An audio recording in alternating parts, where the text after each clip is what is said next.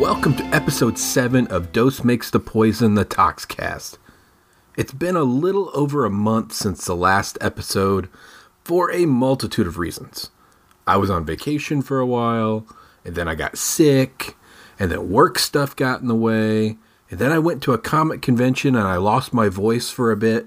It's still actually just coming back right now, so I'm sorry for the delay, but now I'm back. So, if this is your first Toxcast episode, thanks for giving the podcast a try.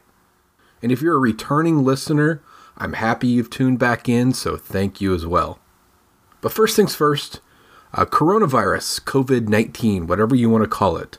We're living in really unprecedented times. I'm not a virologist. I'm not an epidemiologist. I'm not a public health expert by any means.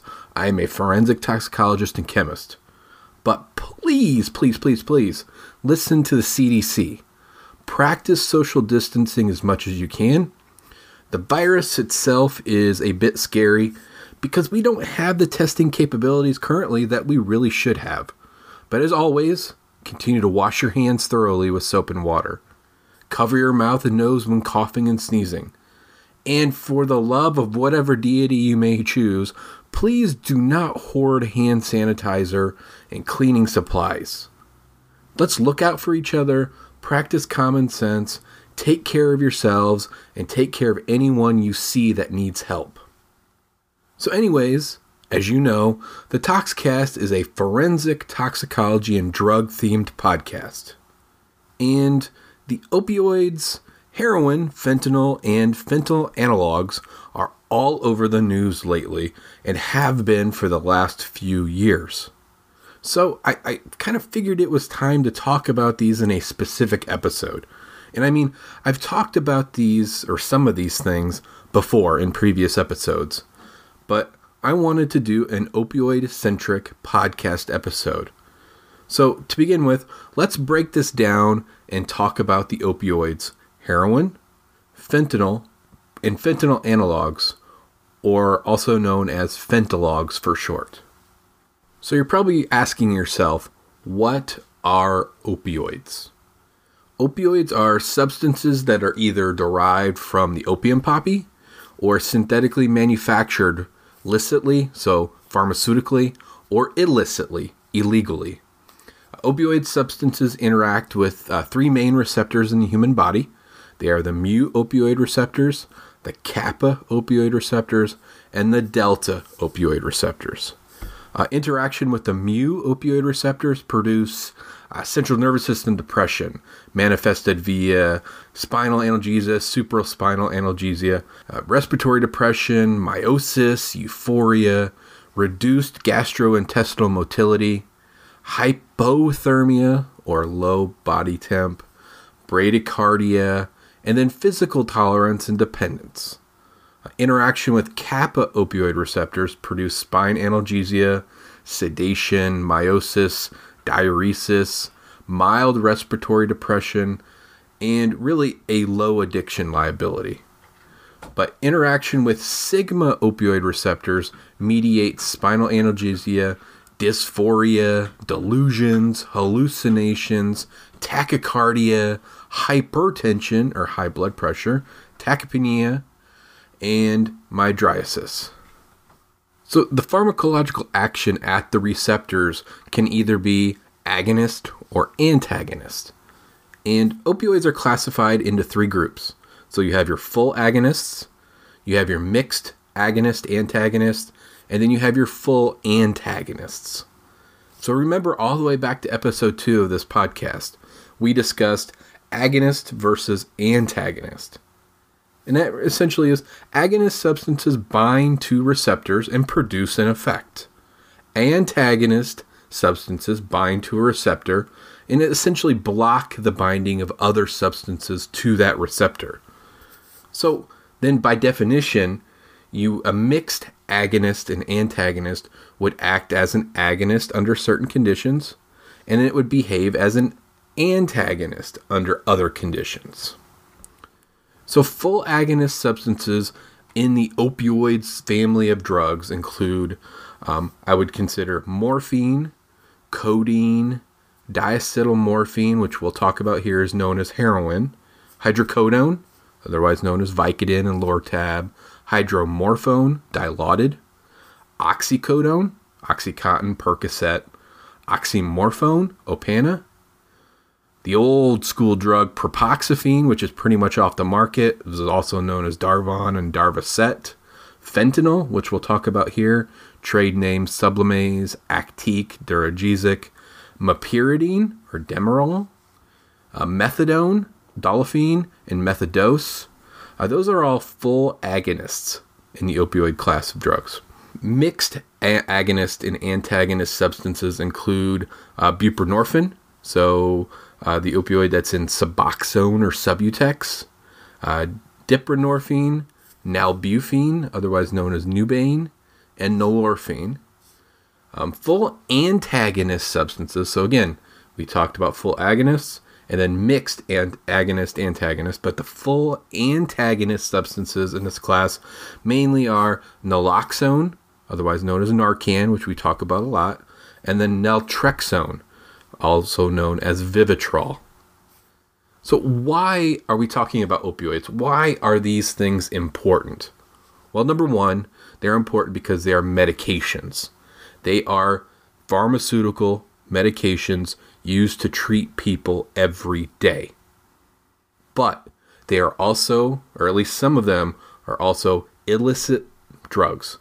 Some of them are illegal drugs, and ultimately, these opioids are driving the increases in drug overdoses in the United States. So according to the latest CDC data, the latest data is from 2017. As always, data tends to lag behind a year or two.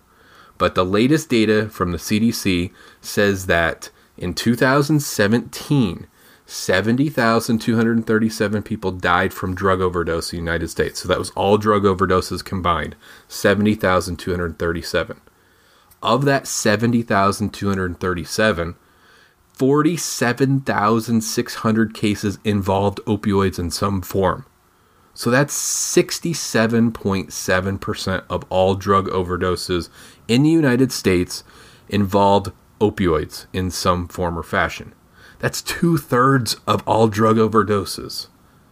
And then ultimately, what is behind that 2/3? It's primarily heroin, fentanyl, and fentanyl analogs, or fentanylogs for short. So let's talk about what heroin is. We'll talk about what fentanyl is. We'll talk about what fentanylogs are. But first, again, let's talk about heroin. Heroin is also known as diacetylmorphine. It was originally synthesized by C.R. Alder Wright in the 1870s, so it's an old drug. It has a molecular formula of C21H25NO5, so 21 carbons, 25 hydrogens, 1 nitrogen, and 5 oxygens. It has a molecular weight of 371.4 grams per mole. Alder Wright was researching compounds to find a non-addictive form of morphine by combining various acids with morphine. So in order to create diacetylmorphine, he added acetic anhydride to anhydrous morphine, which was from the opium poppy, and he boiled that concoction for several hours. A chemist at Bayer Laboratories named Heinrich Dresser took Alder Wright's formula and continued to experiment with it, and Bayer eventually marketed diacetylmorphine as an analgesic and an antitussive, or a cough medication, and they marketed it as a less addictive form or alternative to other opiates in the 1880s. Well, ultimately, diacetylmorphine was not seen as being less addictive. It was actually seen as being more addictive, and Bayer ceased production of the pharmaceutical diacetylmorphine when its addictive potential was realized. Heroin is currently marketed as diamorphine in the United Kingdom, the UK, and it's actually used in the treatment of acute pain for things like physical trauma, heart attack, post-surgical procedures, and it's used in chronic pain, so in things like end-stage cancer and other terminal illnesses. It's used as a pharmaceutical in the United Kingdom. Diacetylmorphine is illegal. It was made illegal in the United States in 1924 via the Heroin Act, And it's considered right now to be a Schedule I controlled substance in the United States, and it's therefore illegal to manufacture, distribute, sell, possess, and use. Diacetylmorphine itself, it's a strong mu-opioid receptor agonist. It's considered to be up to 1 to 2, maybe 1 to 5 times more potent than morphine as an analgesic. It's rapidly metabolized in minutes to something called 6-acetylmorphine. And then that 6-acetylmorphine is metabolized into morphine in the human body. So in the forensic toxicology lab, we monitor 6-acetylmorphine and morphine in both blood and urine samples. So because of 6-acetylmorphine's short half-life in the body, it's minutes half-life, it is only detectable in blood for a very, very short time, which is up to about 2 to 3 hours or so after heroin or diacetylmorphine exposure. It's detectable in urine for a bit longer, up to about 12 to 24 hours or so. Morphine is detectable for up to about a day in blood and 1 to 3 days or so in urine. We talk in ranges here because you can't pinpoint a specific time. So we're talking 2 to 3 hours after exposure, or 12 to 24 hours, 1 to 3 days. That's what you get in forensic toxicology. Currently, illicit or street heroin is typically produced in countries such as Mexico, Colombia, Burma, Afghanistan. The illicit drug itself can take a few different forms depending on how it's processed. It can range from a very thick black tar, like tar heroin, to a brown or tan-colored powder, or a white, refined white powder. Common routes of administration for heroin or diacetylmorphine. You can inject it intravenously, so IV injection. You can inject it intramuscularly, so IM. You can inject it subcutaneously. You can inhale or smoke it. You can insufflate it or snort it. So those are the common routes of administration. And that's kind of a bit about heroin in a nutshell. So we've talked about heroin. Now we got to talk about fentanyl. Fentanyl was originally synthesized by Paul Janssen in 1960. So it's a relatively new drug. It's only, when you're talking about it, it's only about 60 years old. Janssen and his colleagues were assaying meperidine analogs, and we already talked about meperidine being a opioid as well. Meperidine is known as by its trade name Demerol. So they were assaying meperidine analogs for possible opioid receptor activity. The compound fentanyl has a molecular formula of C22H28N2O. And so that means 22 carbons, 28 hydrogens, 2 nitrogens, 1 oxygen. And it has a molecular weight of 336.4 grams per mole. Initially, fentanyl was marketed as Sublimase, and it was used as a general anesthetic in the 1960s. It was used in the hospital. In the mid-1990s, fentanyl was introduced to the pharmaceutical market as a transdermal patch form, and it was marketed as Duragesic. Then came along the Actique branded lollipop and the Fentora buccal tablet in the 2000s. But fentanyl is used in a hospital setting every single day. And historically, it's been used to treat breakthrough pain. It's used in pre-op procedures or pre-procedures as an analgesic, as an anesthetic, and typically in combination with something like a benzodiazepine. Because it is medically used in the United States, it is considered to be a Schedule II controlled substance in the U.S., and it's available only via a physician's prescription. So fentanyl is a strong mu-opioid receptor agonist, and it's considered to be 100 to 200 times more potent than morphine, and up to about 40 or so times more potent than heroin or diacetylmorphine as an analgesic. Typical adverse effects of fentanyl intoxication include respiratory depression, seizure, hypotension, low blood pressure, or coma. Fentanyl is metabolized into certain compounds. One is called despropionyl fentanyl, otherwise known as 4-ANPP. It's metabolized to norfentanyl, hydroxyfentanyl, hydroxynorfentanyl as well. In a forensic toxicology laboratory, we typically monitor only a few of those compounds. We typically monitor fentanyl, norfentanyl, and then possibly 4-ANPP in both blood and urine samples. So fentanyl metabolites are generally detectable in blood for up to approximately 1 day, and in urine for up to 1 to 3 days or so. It's high, like I said before, it's a range. It's highly dependent, as always, as anything that's detectable, by the dose of the drug consumed, and then the dosing regimen, how often you take it. So adverse effects are highly dependent on the individual's use history with opioids and possible resulting tolerance to those opioids. It's also highly dependent on other co-ingested substances. Were other depressants ingested alongside of fentanyl or other opioids? Was alcohol consumed? Were other benzodiazepines consumed?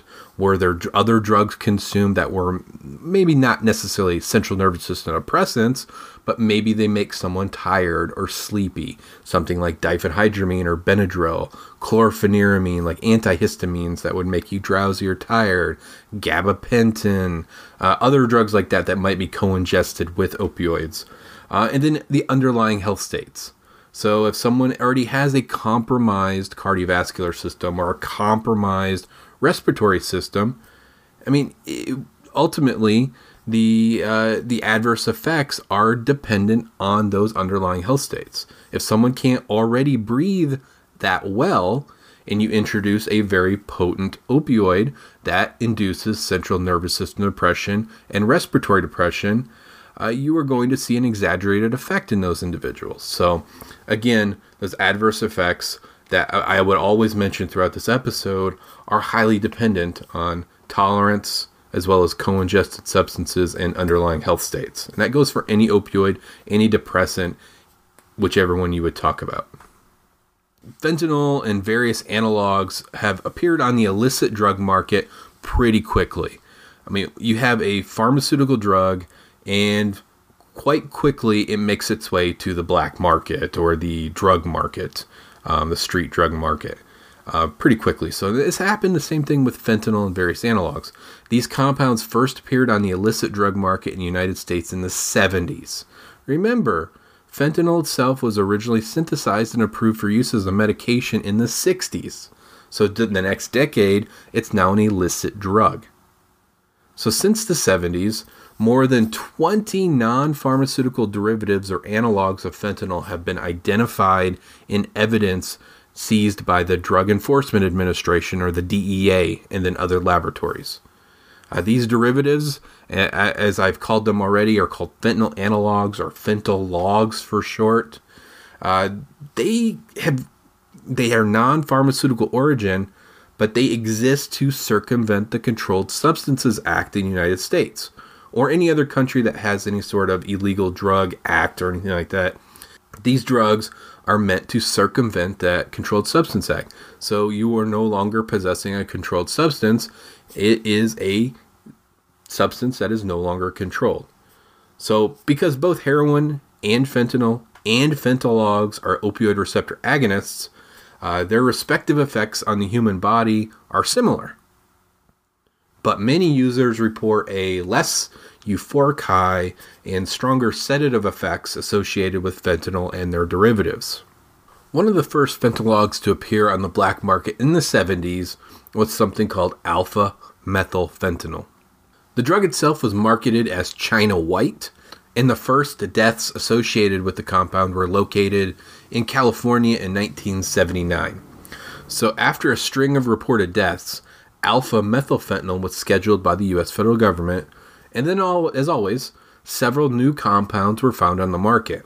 And these included things like parafluorylfentanyl, alpha-methylacetylfentanyl, 3-methylfentanyl, beta-hydroxyfentanyl, beta-hydroxythiophentanyl, beta-hydroxy-3-methylfentanyl. All sorts of different chemicals started appearing on the market in the 70s after it was banned. So it's very important to recognize that many of these fentanyl analogs or fentanylogs are extremely potent substances. Some may even have what we consider to be chemical warfare applications and weapons of mass destruction, whatever you want to call them. There's a lot of hype there, I think. 3-methylfentanyl has been said to have been used as a chemical weapon called Colocol-1 and was supposedly delivered as an aerosol. It was also incorrectly reported as being used in the 2002 Nord-Ost siege in Moscow, Russia. And that's when several dozen armed Chechens took 850 hostages in a theater in Moscow. The Chechens demanded the withdrawal of forces from Chechnya and an end to the Second Chechen War. Authorities pumped an aerosolized version of fentanyl analogs into the theater's ventilation system and then proceeded to raid the building. Not sure if that's a really good idea, if it even can actually happen. But all of the Chechen attackers were killed and about 130 hostages died. All but one of the deaths were attributed to the effects of the gas. So in the toxicological analysis of some of the hostage specimens, so they got a hold of a urine sample and they got a hold of some clothing from a survivor. They did not find 3-methylfentanyl in any of these samples, but they did find the derivatives carfentanil and remifentanil in one of the hostages' urine samples and on the clothes of the other survivors. And these are important because remifentanil is commonly used in a hospital setting now. Carfentanil is not approved as a human drug. It is a veterinary drug. It's a large animal tranquilizer is what it's used for, and it's typically used to immobilize things like elephants and rhinos and bears, moose, elk, yak, big animals. Again, it's a veterinary drug. And it was potentially used in this theater hostage siege, but ultimately, was it used? Was it not used? It's hard to say. Was there another drug present that wasn't detected? Was there like some sort of inhalant, like an isoflurane or sevoflurane present as well? It's hard to say. But ultimately, carfentanil went from being seen in that sort of setting to being a component of street heroin. And yes, that's right. Street heroin, carfentanil, a veterinary drug, has shown up in street heroin. In 2016, in the United States, carfentanil actually exploded onto the street drug scene during that summer, particularly in the Midwest, up to the Northeast, and then down to the Southeast. Carfentanil caused hundreds and thousands of deaths from the summer of 2016 to about the end or so of 2017. I mean, it's still out there right now, and in certain areas of the United States, it's still detected in heroin samples, but it's not as prevalent as it once was. The only other thing I'm going to say about carfentanil, because it is a veterinary drug, it has been kind of portrayed in the media as a headline, and the headlines usually read something about it being about 10,000 times more potent than morphine as an analgesic. And that number, 10,000 times more potent number, actually comes from a single paper published by Janssen in 1976. I believe it was a tail-writhing assay study. So it was either in mice or rats. I don't recall which one right now. But the ED50, the effective dose for morphine in that study, was determined to be 3.21. While the ED50 for carfentanil was determined to be 0.00032.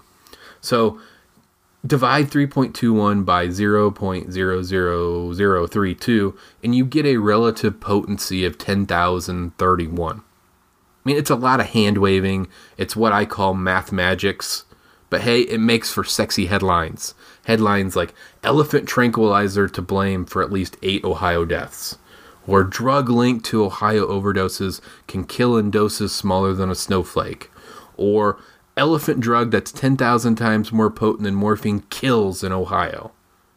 Interestingly enough, in that same study, they actually showed the LD50, the lethal dose that would kill 50% of the population, was estimated to be 3.05 milligrams for fentanyl, but it was estimated to be 3.39 milligrams for carfentanil. So not much of a difference, only a 0.34 milligram difference between the two.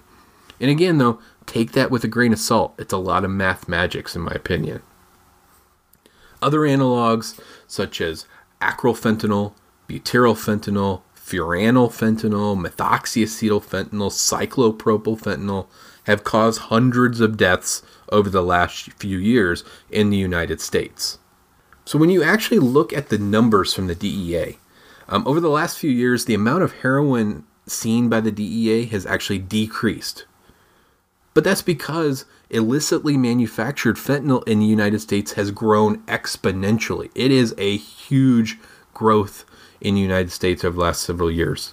So if you look at the numbers from the DEA, in 2010, there were 579 detections of fentanyl in seized drug exhibits by the DEA. That number remained somewhat constant until 2013, where it essentially doubled. There were 945 detections of fentanyl by the DEA in 2013. In 2014, there were about 5 times as many. So in 2014, it exploded up to 4,642. 2015, it was 14,051. In 16, 34,199. In 17, 56,530 detections of fentanyl. And then the numbers that we have, the latest numbers that we have were in 2018.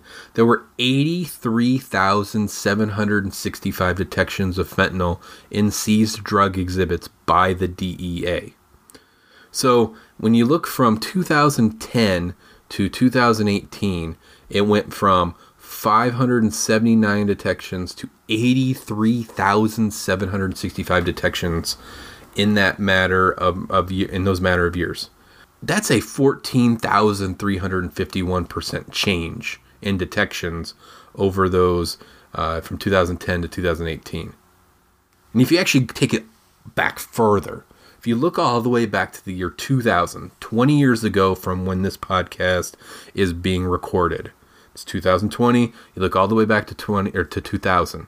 There were 23 reports of fentanyl, which makes the 2000 to 2018 numbers really a 363,704% change. People, fentanyl invaded the heroin supply a while ago. So if you have heroin, there is a really good chance that it contains fentanyl or some other fentanyl. Heroin is no longer heroin. It hasn't been for a few years. If you look at these numbers, you can really see that it hasn't been heroin for about 5 years or so. I mean, there is a humongous chance that your heroin would either contain partly fentanyl or fentanyl, or it contains all fentanyl or fentanyl.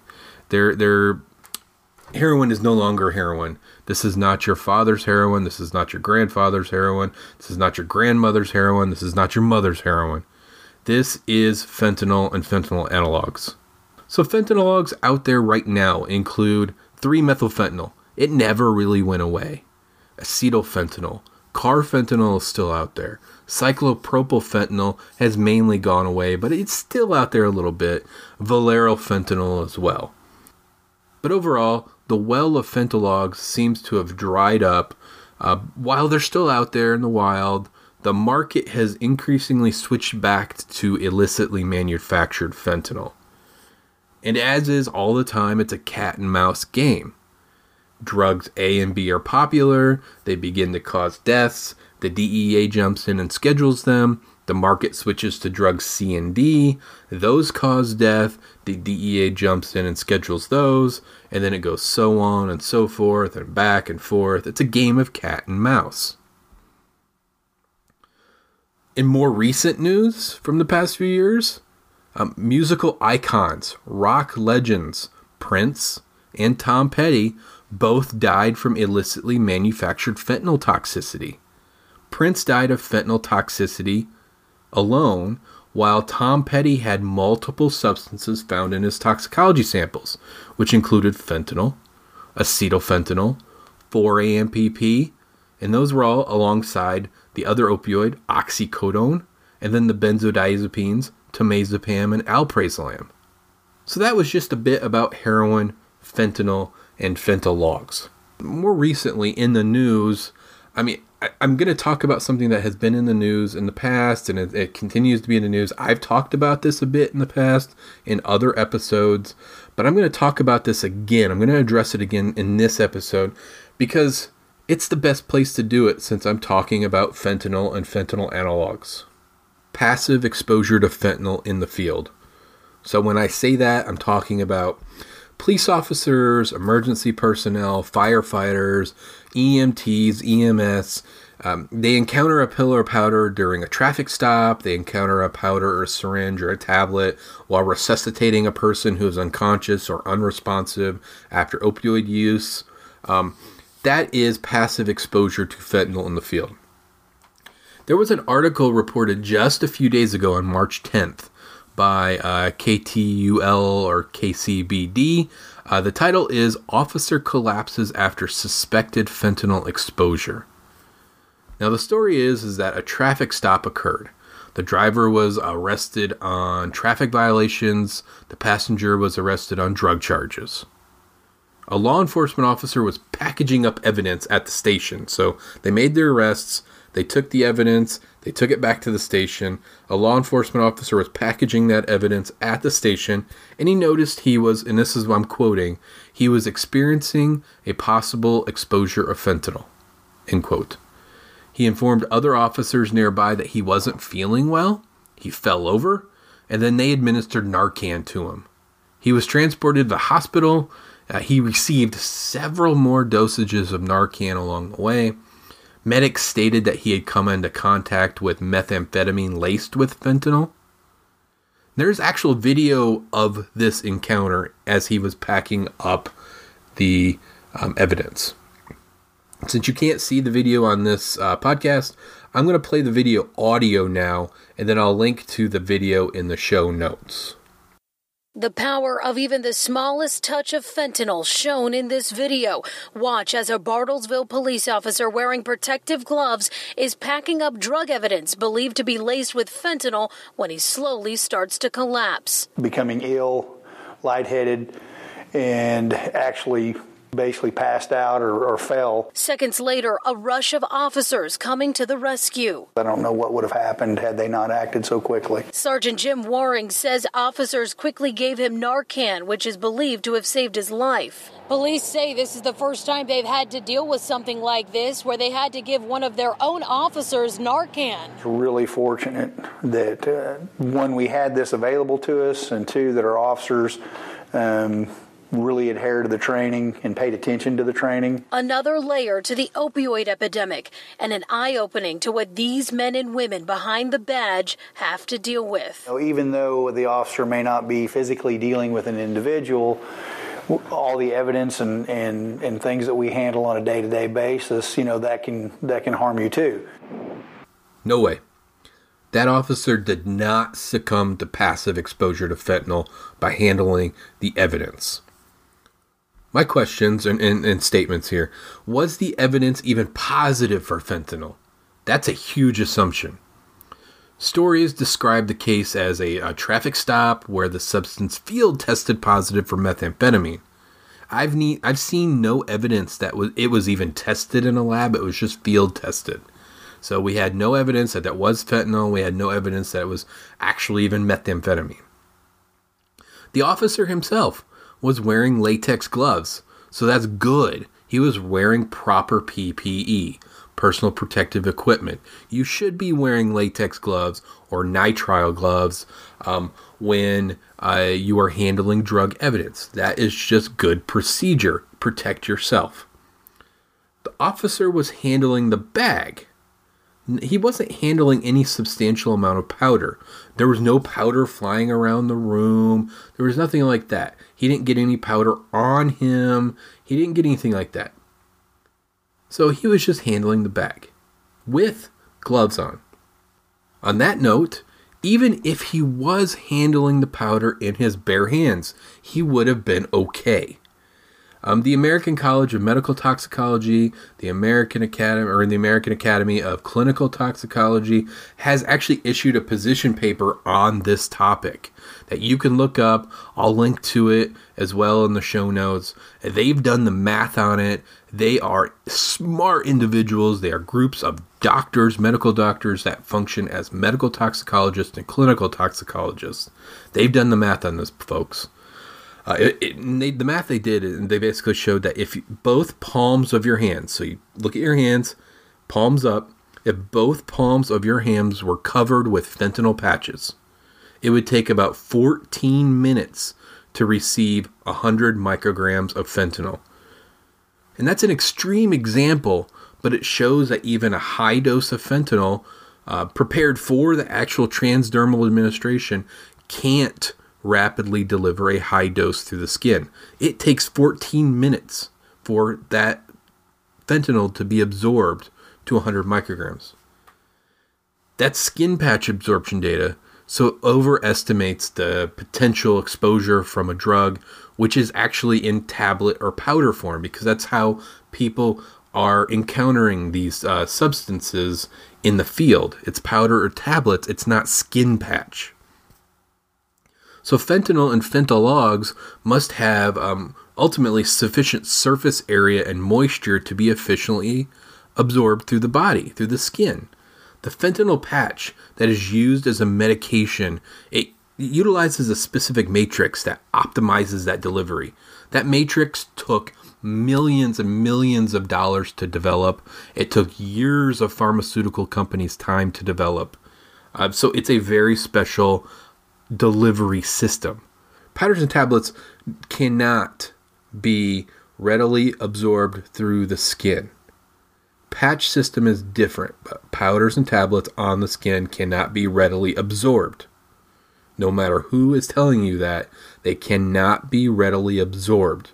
Listen to the American College of Medical Toxicologists and the American Academy of Clinical Toxicologists. Please listen to those experts. And as I was preparing for this episode, a second story actually popped up in my feed on the same day, March 10th. And this time it was about 3 Pensacola, Florida police officers who supposedly came into contact with drug evidence in the evidence lockup room. And one of them reported being lightheaded. The police department was actually put into lockdown mode, and one of the officers was transported to the hospital. The officer was observed and released from the hospital with no complications. Haven't seen any follow-up, but the officer did not experience fentanyl exposure from the field. Not fentanyl intoxication, not fentanyl exposure. It did not happen. And why? Because of this. There was an editorial published in the Journal of Medical Toxicology last month, February 2020. It was titled, Media Reports of Unintentional Opioid Exposure of Public Safety First Responders in North America. Full title, but very important title. Authors were Paul Herman, Daniel Brenner, Stuart Dandorf, Stephanie Kemp, Brianne Kroll, Joshua Trebach, Yu Hisang Hisu, I'm sorry if I'm pronouncing that incorrectly, and Andrew Stolbach.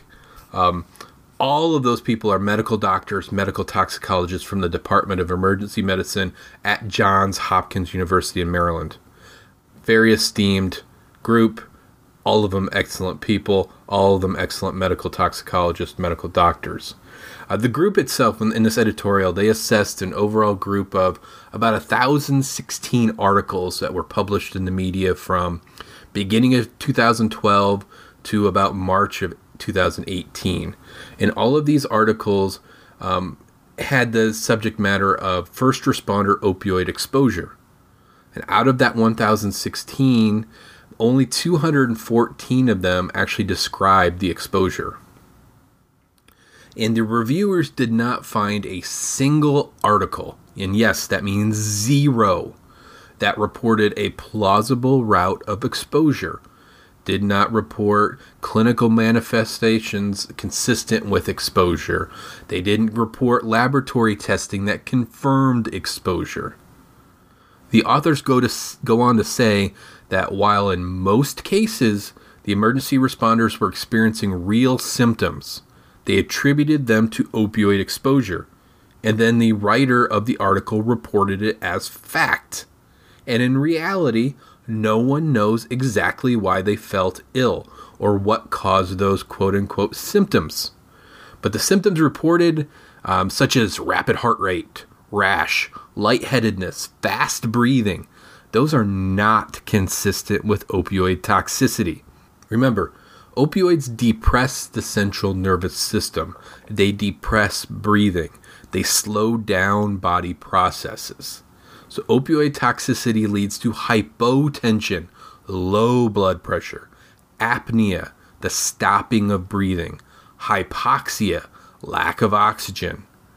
Furthermore, the authors state that the media reports about these passive exposure cases may actually increase the likelihood of other people experiencing the same symptoms.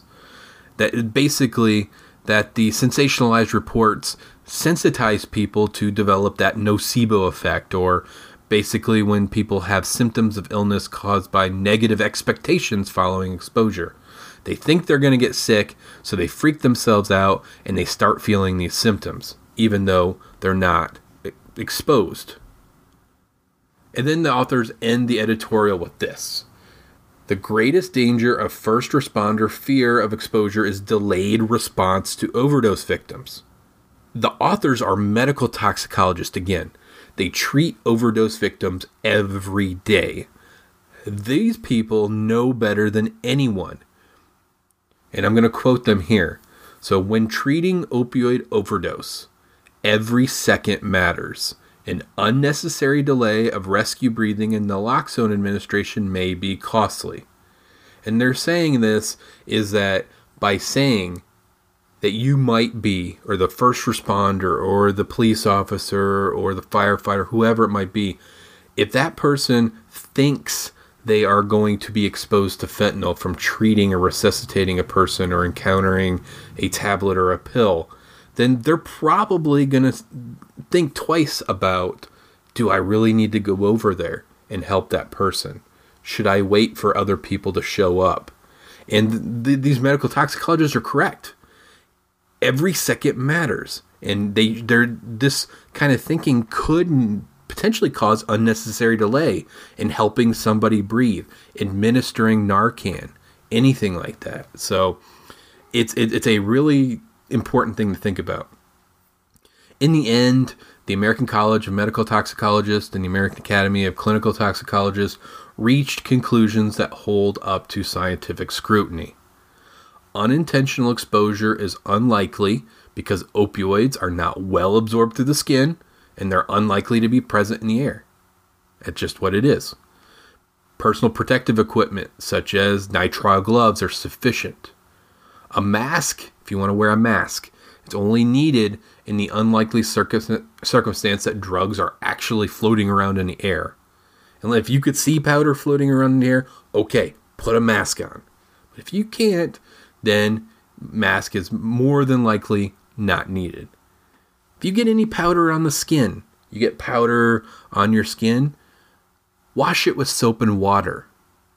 Brush it off, go to a sink, run warm water, get some soap, lather up, wash it off, dry it off. That is all you need to do. Naloxone should be reserved for patients with symptoms of opioid poisoning. So that means respiratory depression. If they're not breathing, if they're unconscious, give the person naloxone. Otherwise, the person does not need naloxone. If you are awake, if you are breathing, you don't need naloxone. And that's the bottom line. These sorts of exposures are not legitimate. And that's the bottom line. Why? Because those Stone Cold said so. Thank you very much. All right, folks. I hope you learned just a little bit about heroin, fentanyl, and fentanylogs.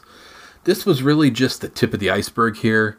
Each of these substances could really have 2 to 3 hour long episode podcasts on each of these for really in-depth discussion. The important parts to remember here are that, number one, fentanyl and associated analogs are more potent than heroin. Number two, if you think you have heroin, it's more than likely either part fentanyl or fentanyl fentanyl analog, or all fentanyl fentanyl. Number 3, unless there is a large amount of powder actually floating around in the air and you are actively inhaling that powder, which at that point, if you're actively inhaling that powder, it's not considered passive exposure anymore, then passive field exposure to fentanyl is not a real thing. Soap and water is proper decontamination. Always use proper personal protective equipment, or PPE. Nitrile gloves especially. That's all. So the email for the show is dosemakesthepoisonpodcast@gmail.com. Look the show up on Facebook at Dose Makes the Poison Podcast and give it a like. On Twitter, find the show at ToxCast. If you can do so, make your way over to Apple Podcasts. Leave me a review. I'll take any reviews. So any review is much appreciated. So until next time, my friends, field exposure to fentanyl is not a real thing, and never practice toxicology in a vacuum. Much love to all of you. Peace.